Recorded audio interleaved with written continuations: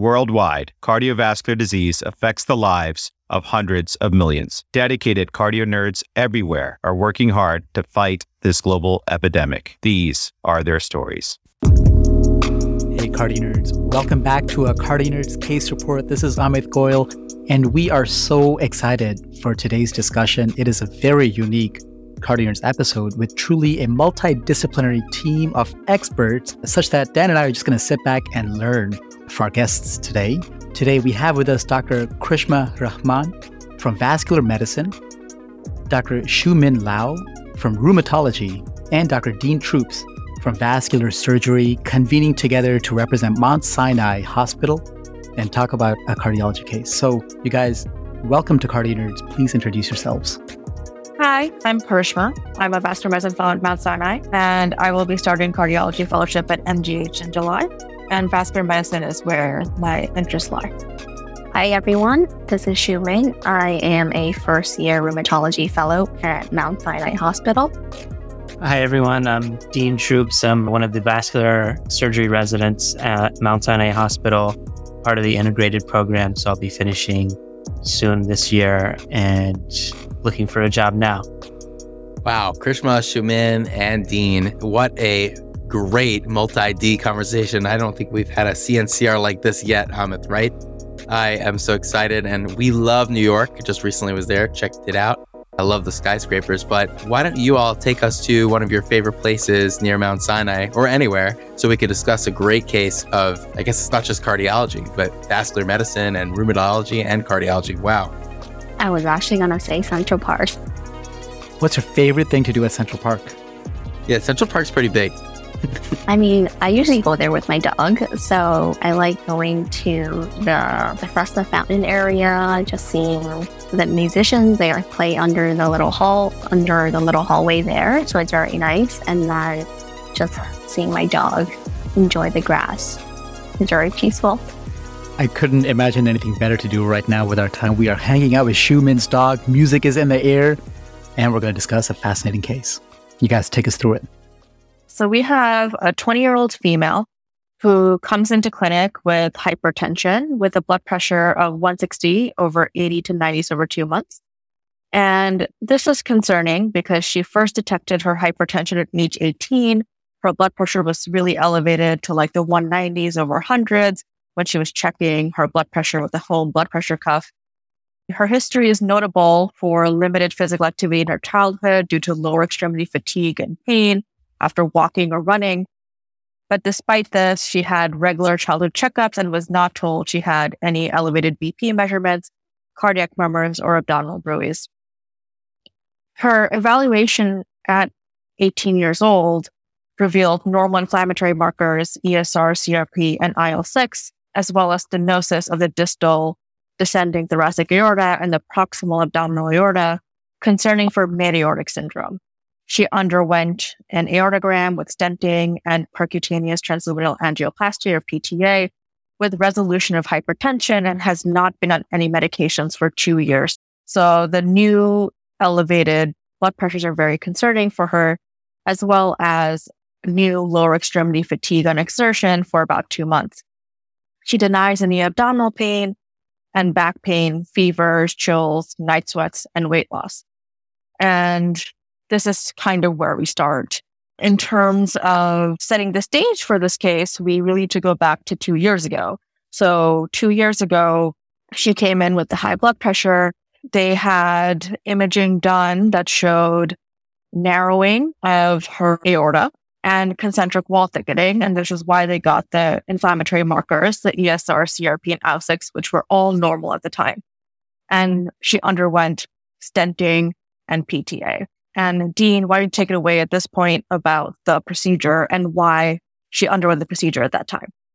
Yeah, so thanks for that introduction. So when the patient initially came to us, she had pretty high blood pressures and claudication, and the CT scan kind of showed this supraceliac narrowing. So at this point, with her presentation and symptoms, we decided that stenting of this region will help her hypertension, especially in such a young patient. So for the procedure, patient was taken to the operating room by our chief of surgery, Dr. Michael Marin. We obtained femoral access and put in a flush catheter. So the listeners can view on the episode website some videos of the angiogram that was taken. The first video shows there's a severe stenosis in the supraceliac region, and there's multiple collaterals that form around the aorta in this region, further showing evidence that the stenosis is very severe. And then there's another video showing after the stent was placed, the resolution of stenosis and reduction of collaterals. And there's good flow into the abdominal aorta once the stent was placed. The stent was placed very close to the celiac artery, just because that's what was required for the stenosis. And then postoperatively, we obtained a mesenteric duplex, which showed resolution of the stenosis with a velocity of about 230 centimeters per second at the distal stent edge without any turbulence. This velocity is consistent with resolution of the stenosis because it steps in the celiac artery, and there's no turbulence in this region, which is further evidence that there's no stenosis. And then about 2 years later, the patient was seen in follow-up and was noted to have redeveloped hypertension. And because this was suspicious, she had been controlled. Another CT angiogram was obtained. So have the images also on the episode webpage, which show stenosis of the distal stent edge and a little bit beyond the stent, which is right next to the celiac origin. Because it's next to the stent edge and the stent was a covered stent that was placed, we kind of considered whether this was true restenosis, which you can see after stent places, or further development of her disease. So at this point, the patient was referred to the vascular medicine group for further workup.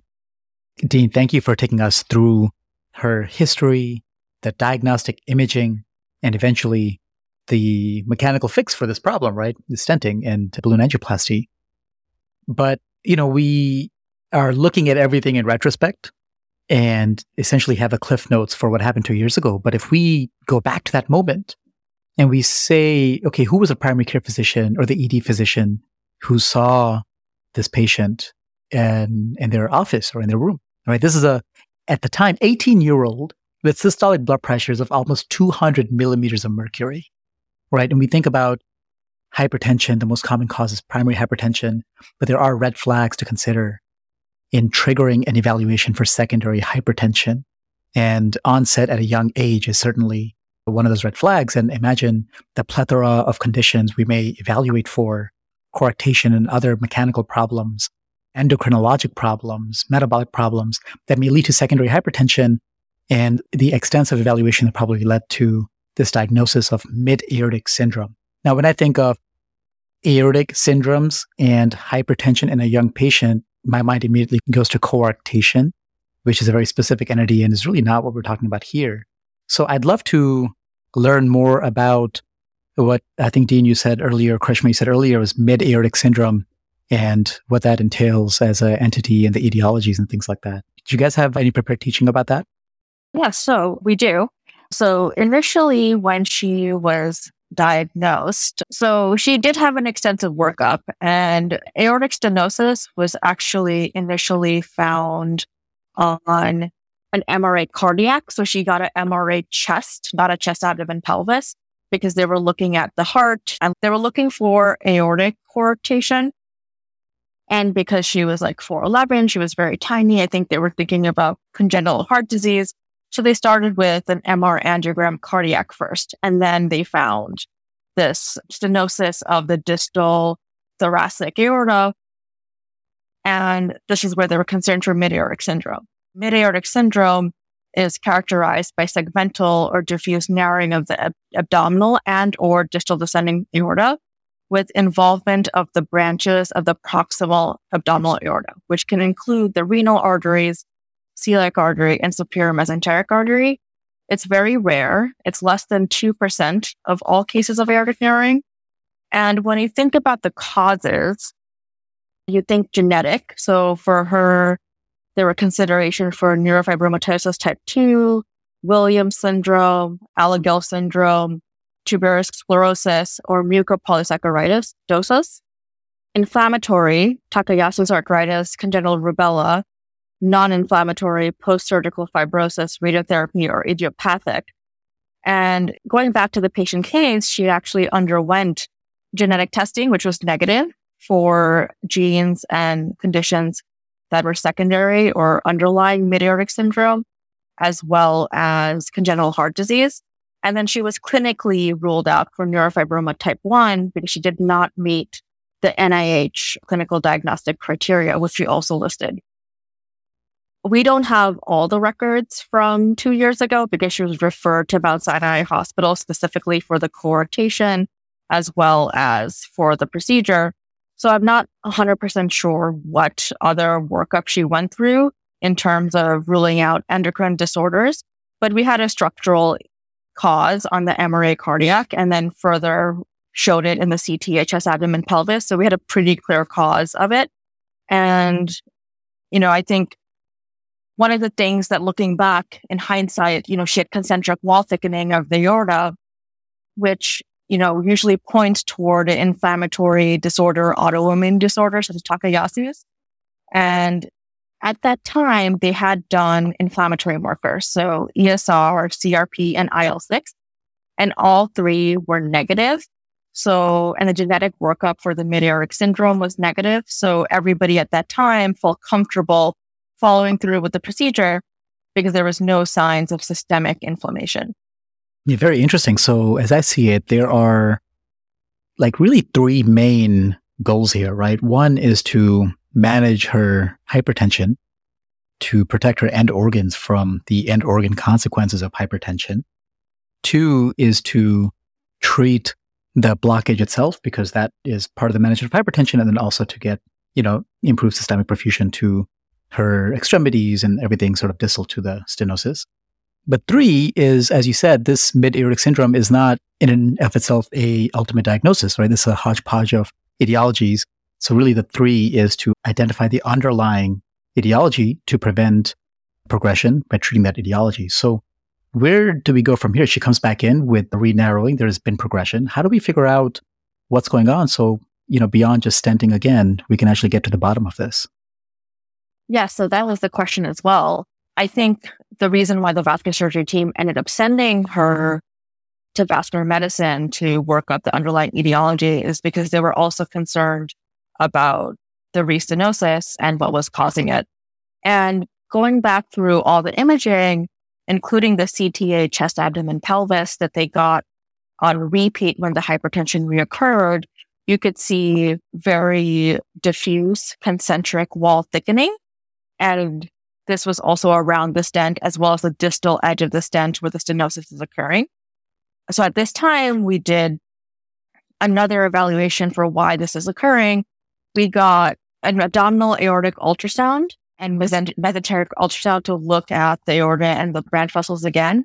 And you could see the functional stenosis. So imaging the stent, as Dean mentioned prior, right after the procedure, the velocities were around the 230s. There was no turbulence in the distal edge of the stent, showing that the stent was patent and working well, versus when we got it this evaluation, you could see clear turbulence at the distal edge of the stent, as well as velocities in the high 600s, showing clear stenosis.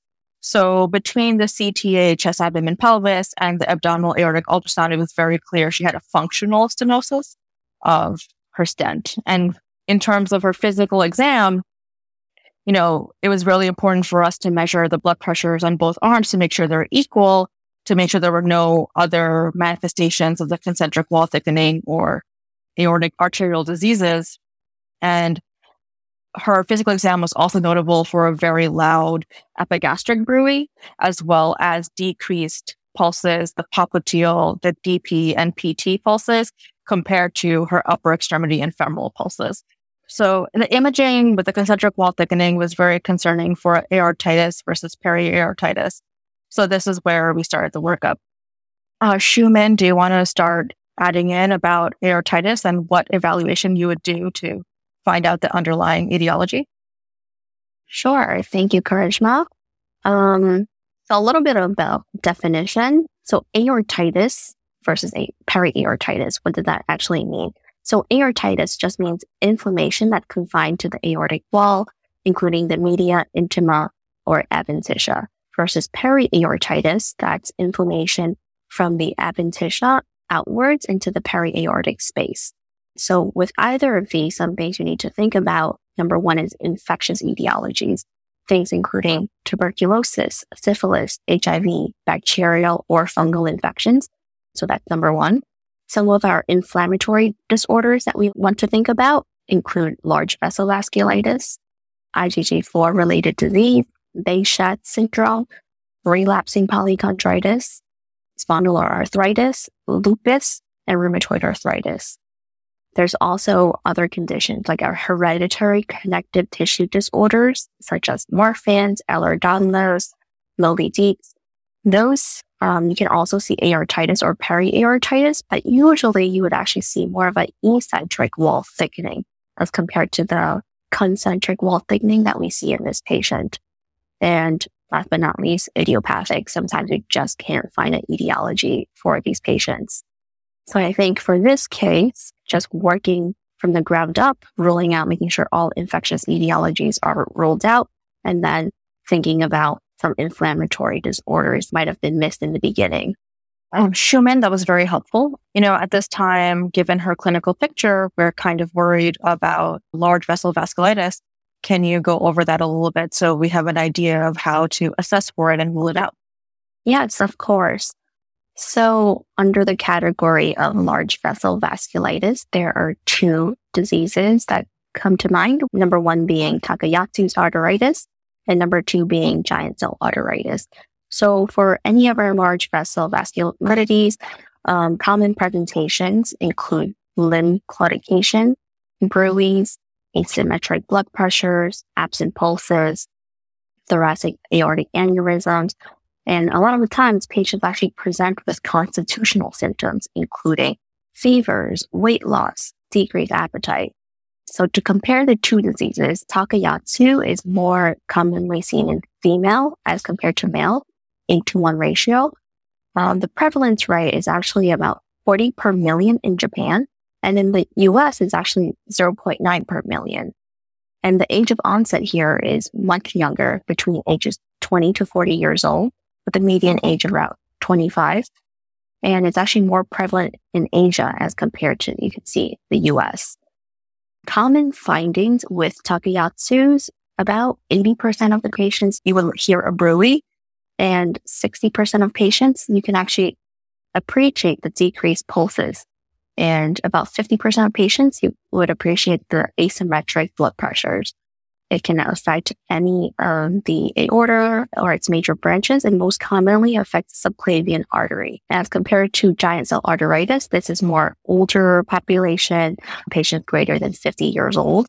And it can also affect the aorta and its major branches, most commonly the carotid artery. And for this patient, she is on the younger side. So large vessel vasculitis is definitely something to think about, especially in a young patient who walks into your clinic with any of the findings, such as a bruising on exam, decreased pulses, or asymmetric blood pressure. That was great, Shuman. That's really important to know about the large vessel vasculitis and what the differential is. This patient, while she fits clinically, we know that her inflammatory markers were negative, ESR, CRP, and IL-6, as well. She does not have any systemic symptoms. Are there any other inflammatory disorders that we have to consider in the differential while we evaluate her? Yes, so that's a really good question.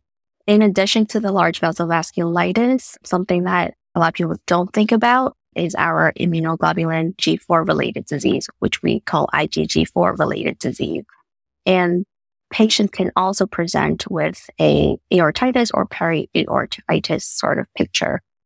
And this disease is basically immune mediated. It's a fibroinflammatory lesion, and it can affect any organ or peri-organ. usually there will be lymphoplastic infiltrates featuring IgG4 positive plasma cells. And this disease actually affects males more than females, and the median age is actually between 40 to 70 years old. Common presentations for this, it's actually split up into like 4 different groups, depending on how the patient presents. Some patients might have a more pancreatic, hepatobiliary sort of disease group versus other patients might have more like a retroperitoneal fibrosis or aortitis sort of picture. And since we're talking about aortitis and periaortitis, usually the vascular involvement, aortitis is less common. We only see in about 8% of the patients. And if it's aortitis, it affects the thoracic aorta more than the abdominal aorta. Versus periaortitis, it's about 20 to 36% of the patients. And usually that affects more of the abdominal aorta compared to the thoracic aorta. So although this patient, she's on the younger side, that is still something we should consider. So coming back to the clinical case, the imaging was very concerning for an aortitis or periaortitis. So given all the information that Xiumin gave us, we were really considering the aortitis, periaortitis differential. So this is the workup we pursued. We started ruling out the infectious causes. So her HIV, syphilis, and TB were all negative. We resent her inflammatory markers, which were, again, within normal limits. We did an extensive autoimmune workup that you can see on the episode page. But the one thing that did come back positive was that in the IgG subclasses panel, the IgG4 was elevated to 143, which is above the 135 that's a cutoff for diagnosis. So given this information, Xiumin, how does this narrow your differential in terms of her underlying etiology for the stenosis? So another great question. So for IgG4 related disease, unfortunately, there's no single diagnostic test for this, but the elevated IgG4 subclass level is concerning. So usually with IgG4 related disease, a level of greater than 135 raises suspicion. And usually we would like to get some sort of either clinical, if patient has any clinical findings versus radiographic findings versus if we're able to get tissue biopsy of something that would be very helpful, but it's not always the case. It's especially tough with vasculitis. So some additional testing we would recommend is checking IgE and CBC with a peripheral eosinophil level, because sometimes it can be elevated in our IgG4 related disease. Complements are also very helpful, such as C3, C4, they can be low. Inflammatory markers sometimes are non-specific, can be high as well in IgG4 related disease, but not necessary for the diagnosis. And checking a complete metabolic panel as well as urine to evaluate for any renal involvement. And because there is a subset of patients who have pancreatic involvement, just getting some baseline lipase, bilirubin, and A1C to see what that shows. I think most of it, sometimes we do need imaging, just the pan scan, like a CT, chest, abdo-pelvis, to evaluate to see if there's any signs of fibrosis, or that makes us more concerned for IgG4 related disease. Commonly, we can sometimes see like a retroperitoneal fibrosis, some enlarging mass around an organ that we're not sure what it is. And then at that time, we would recommend biopsy. And with IgG4 related disease, on tissue biopsy, you would see pathologic features of dense lymphoplasmacytic infiltrates in a storiform fibrosis pattern. So that's a keyword you would see, storiform fibrosis pattern. And there's a nice picture of that on the episode webpage. And usually it's more than 40% plasma cells and more than 10 positive plasma cells per high power field. So unfortunately, we can't get biopsy on every patient. And for this patient, it's especially hard because it is around the aorta and it's just not possible, but we can diagnose it based on her clinical features as well. Dean, would you mind talking about the feasibility of getting a biopsy now that we have pretty much moved to treat abdominal coarctation with more of a minimally invasive endovascular approach versus open surgery. What is it like in the vascular surgery world regarding how to get tissue diagnosis and treat these patients that might have a very difficult to diagnose underlying etiology of their presenting symptom? Yeah, that's a really interesting question. So many of our interventions are done endovascularly now, so getting a tissue biopsy is so much more difficult. One of the things that we've done in other cases is sort of if we do femoral access is we can take a piece of femoral artery and kind of send the tissue to pathology from a different site, kind of like we do with temporal artery biopsies and other things. But I think in this case, it wouldn't really be helpful because we'd need to diagnose the actual area of disease. Another, option is sort of to get an endovascular biopsy, which, in her case would be difficult, especially in the chest. There's high risk of bleeding from getting, it's unfortunately not like a myocardial biopsy, which you can do where there's a thick myocardium to protect from bleeding. It's a little more difficult than the aorta. And then sort of a AR guided biopsy or CT guided biopsy with, needle aspiration or something is also very high risk. So, most interventional radiologists don't take on these types of cases either.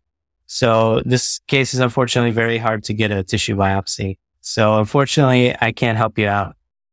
Thanks, Dean. That was very helpful. So going back on a little bit what Schumann said, we did get a CBC, but her eosinophils were normal. It was 0.3%. We got complements as well. And her complement C4, I believe, was actually elevated at 47. And reiterating, her ESR and CRP were within normal limits. So the one big diagnostic positive that we had was the IgG4 subclass panel, that the IgG4 was elevated to 143. And that's what led us to the diagnosis of IgG4 reactive disease. Now, Schumann, can you talk a little bit about how you would treat it now that we have a diagnosis?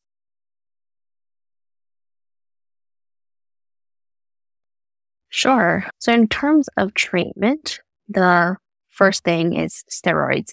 So IgG4 usually respond pretty well to steroids. We use prednisone, the dose being 0.1 to 1 mg per kg daily, followed by a taper.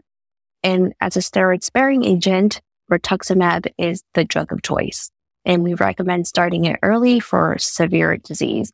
There were a few studies that looked at the efficacy of rituximab, one of them being Carruthers et al. It was an open-label pilot trial that showed rituximab was actually effective treatment for IgG4-related disease, even without steroid therapy.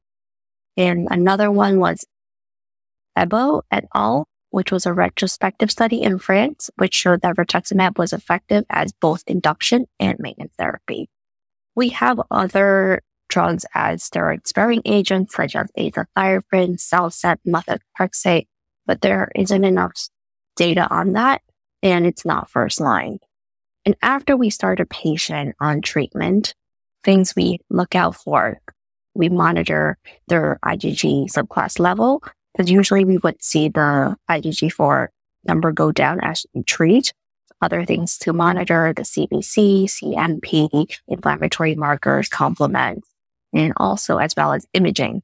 That is something we would recommend repeating, whether it's a CT scan, PET scan, ultrasound, to see the level of stenosis, if it's worsened or if it's improved.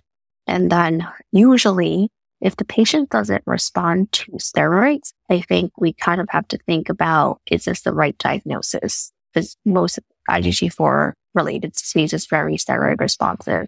And in terms of if medical management isn't working, the other option is, do we need to pursue any surgical intervention? And I think we'll have to defer that to our vascular specialist team. Yes, to sort of piggyback on Schumann, we actually have been able to control her hypertension on 2 medications, so nifedipine and carvedilol. On relatively low doses, she's on nifedipine 60 and carvedilol 3.125 milligram twice daily for both. And her blood pressures right now are less than 130/80, and her heart rate is in the 80s. And she's, continuing her life as a college student with no concerns. She's now on rituximab every 6 months, and her IgG4 levels have improved to 94, which is within normal limits. Now, Dean, I think, Shuman kind of alluded to this, but when would you consider re-intervening on the restenosis? So now that we have a diagnosis, we can think about when to intervene. Unfortunately, there's very little data in the literature to guide us about when to intervene, but I think most surgeons would consider the severity of her symptoms as the indication. It seems like now her blood pressure is controlled medically, and her claudication symptoms are also, not too limiting. So it's kind of going to be a discussion with the patient about when the symptoms become severe enough, or, could her hypertension become severe enough to warrant intervention. Obviously, her case is complex, particularly because her aortic stent is just above her celiac artery and her stenosis is just proximal to the celiac. So intervening on that could, compromise the celiac, or even worse, she could further degenerate or redevelop stenosis in the mesenteric region, which is very difficult to fix vascularly. So if she does go on to progress after another intervention, she'd need a large open operation, which does carry high mortality, unfortunately. So it's definitely a risk-benefit discussion for this patient, and not an easy one to decide on when to intervene and when to just, continue to manage her medically. Shuman, do you have any thoughts about how to determine if her IgG4-RD is under good control, or quote unquote, she's in remission for long enough when it's safe to do a reintervention, or she's not actively inflamed? So that's actually a really tough question. So for some patients who have elevated inflammatory markers, we can use that as an indicator to see if their disease is better controlled, or we can look at the IgG4 subclass number, and it's coming back down to the normal range. We kind of get a sense. But I think a lot of it will be based on their clinical symptoms. If their presentation was, say, in our case, hypertension, if her hypertension is better controlled, or that would be an indicator that disease is better controlled. Another thing would be repeating the imaging to see if there has been a response to therapy. I think a lot of the therapies we give, including rituximab, it takes time for it to work. The fastest acting medication would be steroids, but say rituximab, it can take 8 to 12 weeks sometimes for us to see an effect. So I think before intervening, allowing for medical therapy about maybe 3 months, reassessing, doing some additional blood tests, imaging, and going from there to decide if this patient needs any surgical intervention or when it is appropriate to intervene. I think after the medication has had time to work.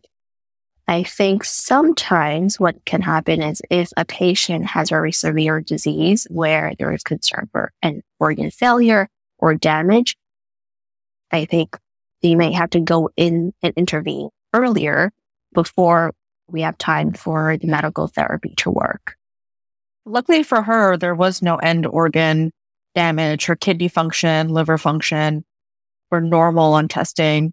And in terms of imaging on the CTA, chest, abdomen, pelvis that we got during her current evaluation, it was very clear that her major manifestations was in the aorta around the stent, and she didn't have any extra aortic manifestations that we were concerned about.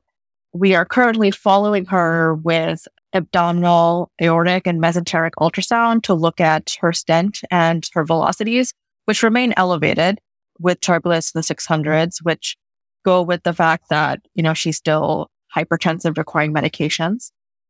And we're planning on repeating the CTA, chest, abdomen, pelvis, to assess the structural inflammation to see if it has decreased from prior or stabilized, as well as doing an ABI with exercise to assess the severity of her claudication, to have another measure that we can follow and sort of maybe see if it gets worse if we intervene sooner.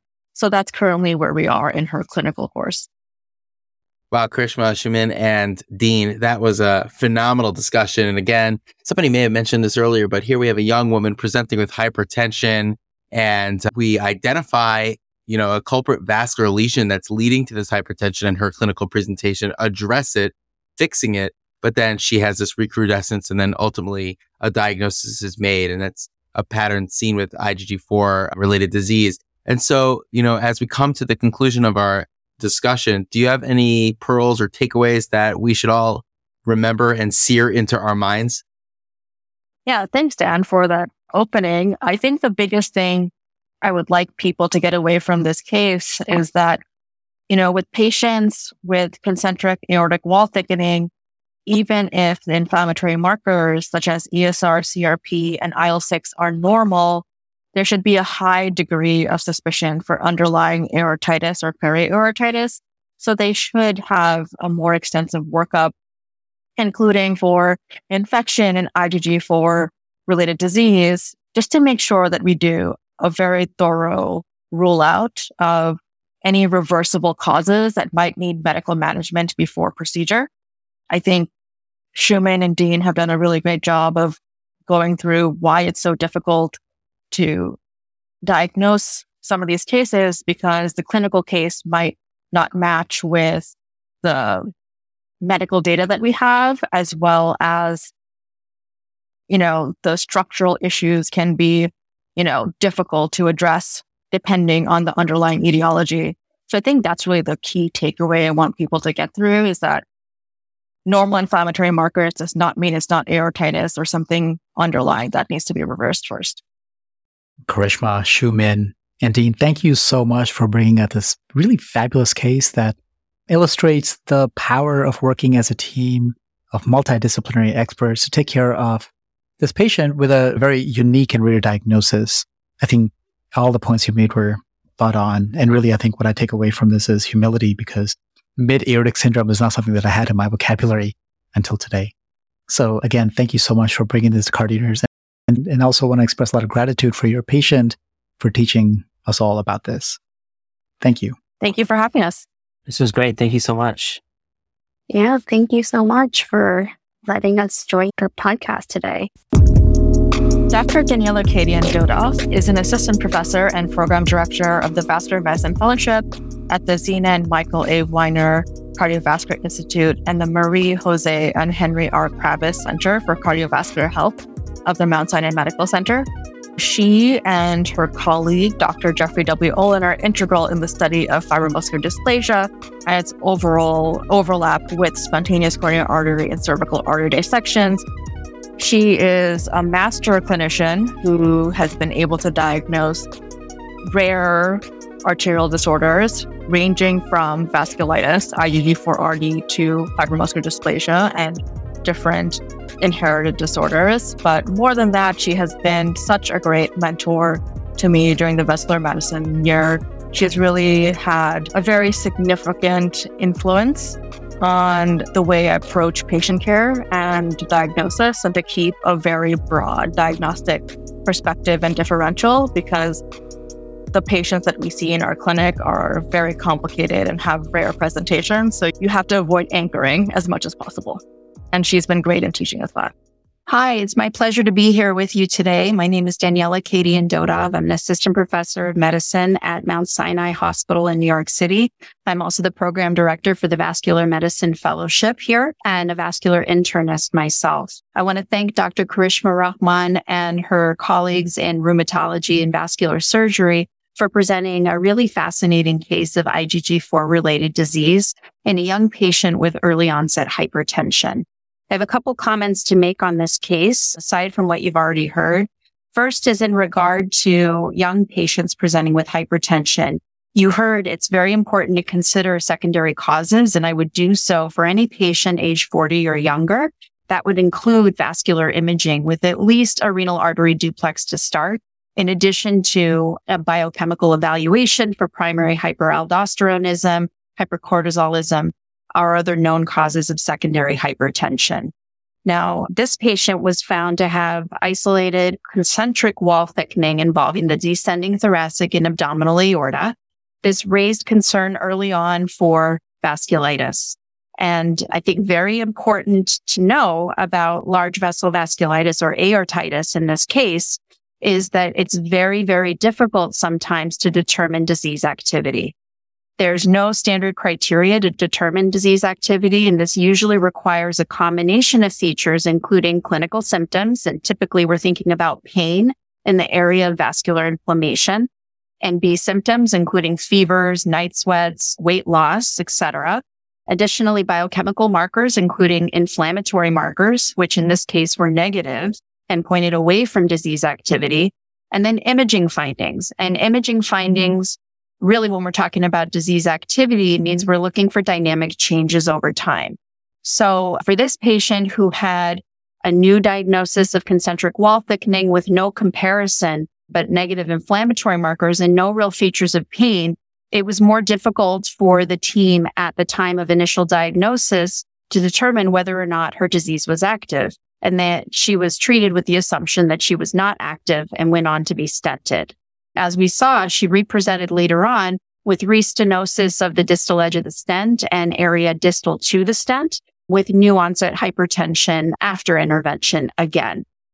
I think one thing that may have been helpful at the time of diagnosis, had vascular medicine been brought in initially, would have been a PET scan at the time of diagnosis prior to intervention.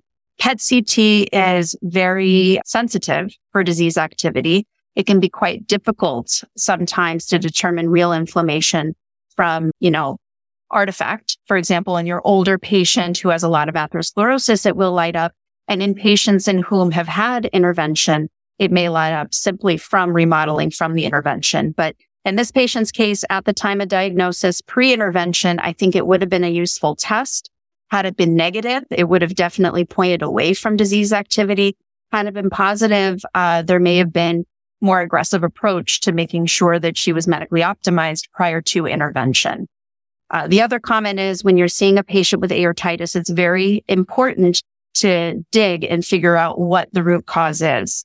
Because aside from the inflammatory vasculitides that you heard about mentioned in the presentation today, including Takayasu, giant cell arteritis, there is this IgG4 related disease, which can involve any part of the aorta, but pretty classically the abdominal aorta in the perirenal area and the aorta iliac area. And then isolated aortitis in which no identifiable cause is determined. But there are also infectious etiologies. And so doing a workup to make sure that the patient does not have disseminated TB, especially for this patient who had immigrated from Pakistan, that was very important for us to do prior to initiating any immunosuppression, as well as syphilis in terms of other causes of infectious aortitis. Once she was found to have the elevated IgG4 level, she was appropriately placed on rituximab for her disease. The one other comment I want to make about coming to her diagnosis is that even if the IgG4 level had been normal, it would not exclude the presence of IgG4 related disease. There are many patients with IgG4 related disease who are identified only on histology after biopsy and in whom the serum IgG4 levels are normal. So in this case, I think the fact that her IgG4 levels were elevated, even if just above the threshold for normal of 135, I think hers was 143, it points to the diagnosis and I think is the one that fits her best given her presentation. And we have seen some improvement in her levels with rituximab treatment, further supporting that she's now on correct therapy. Now, the other comment I wanted to make in terms of the differential for mid-aortic syndrome was the comment on hereditary connective tissue diseases. So these don't typically cause a quote unquote mid-aortic syndrome. What you can see for these patients is narrowing of the aortic area in the belly, not from wall thickening, but from dissection with intramural hematoma. So one thing to look out for when you have patients with imaging in whom vasculitis is being called, you need to make sure that there is truly concentric wall thickening for those patients and not eccentric wall thickening that would point more towards a dissection rather than a vasculitis. But bottom line, I think in terms of key takeaways for this case, Keep your index of suspicion high for the strange, especially when you're seeing young patients presenting with symptoms or those that do not have traditional atherosclerotic risk factors. You need to think outside the box, keep your differential broad, and don't pigeonhole yourself early. Second, I would say get help. Multidisciplinary care undoubtedly leads to better care for our patients. I would review the imaging with the radiologist if you're not used to looking at it yourself, and get input from as many people as you can so you can come to a concluding diagnosis that's best for your patient. And finally, when it comes to intervention for vasculitis, any surgical or endovascular approach has really been reported in these patients. The best outcomes occur in those that have controlled disease. So as best as you can, you want to control the disease before you intervene. But it is a multidisciplinary discussion as to when to intervene, typically led by patient symptoms and refractory symptoms to medical therapy and the risk and benefit to your individual patient. And with that, I thank you so much for featuring a vascular medicine case on Cardio Nerds. It's great to be a part of this, and thank you very much.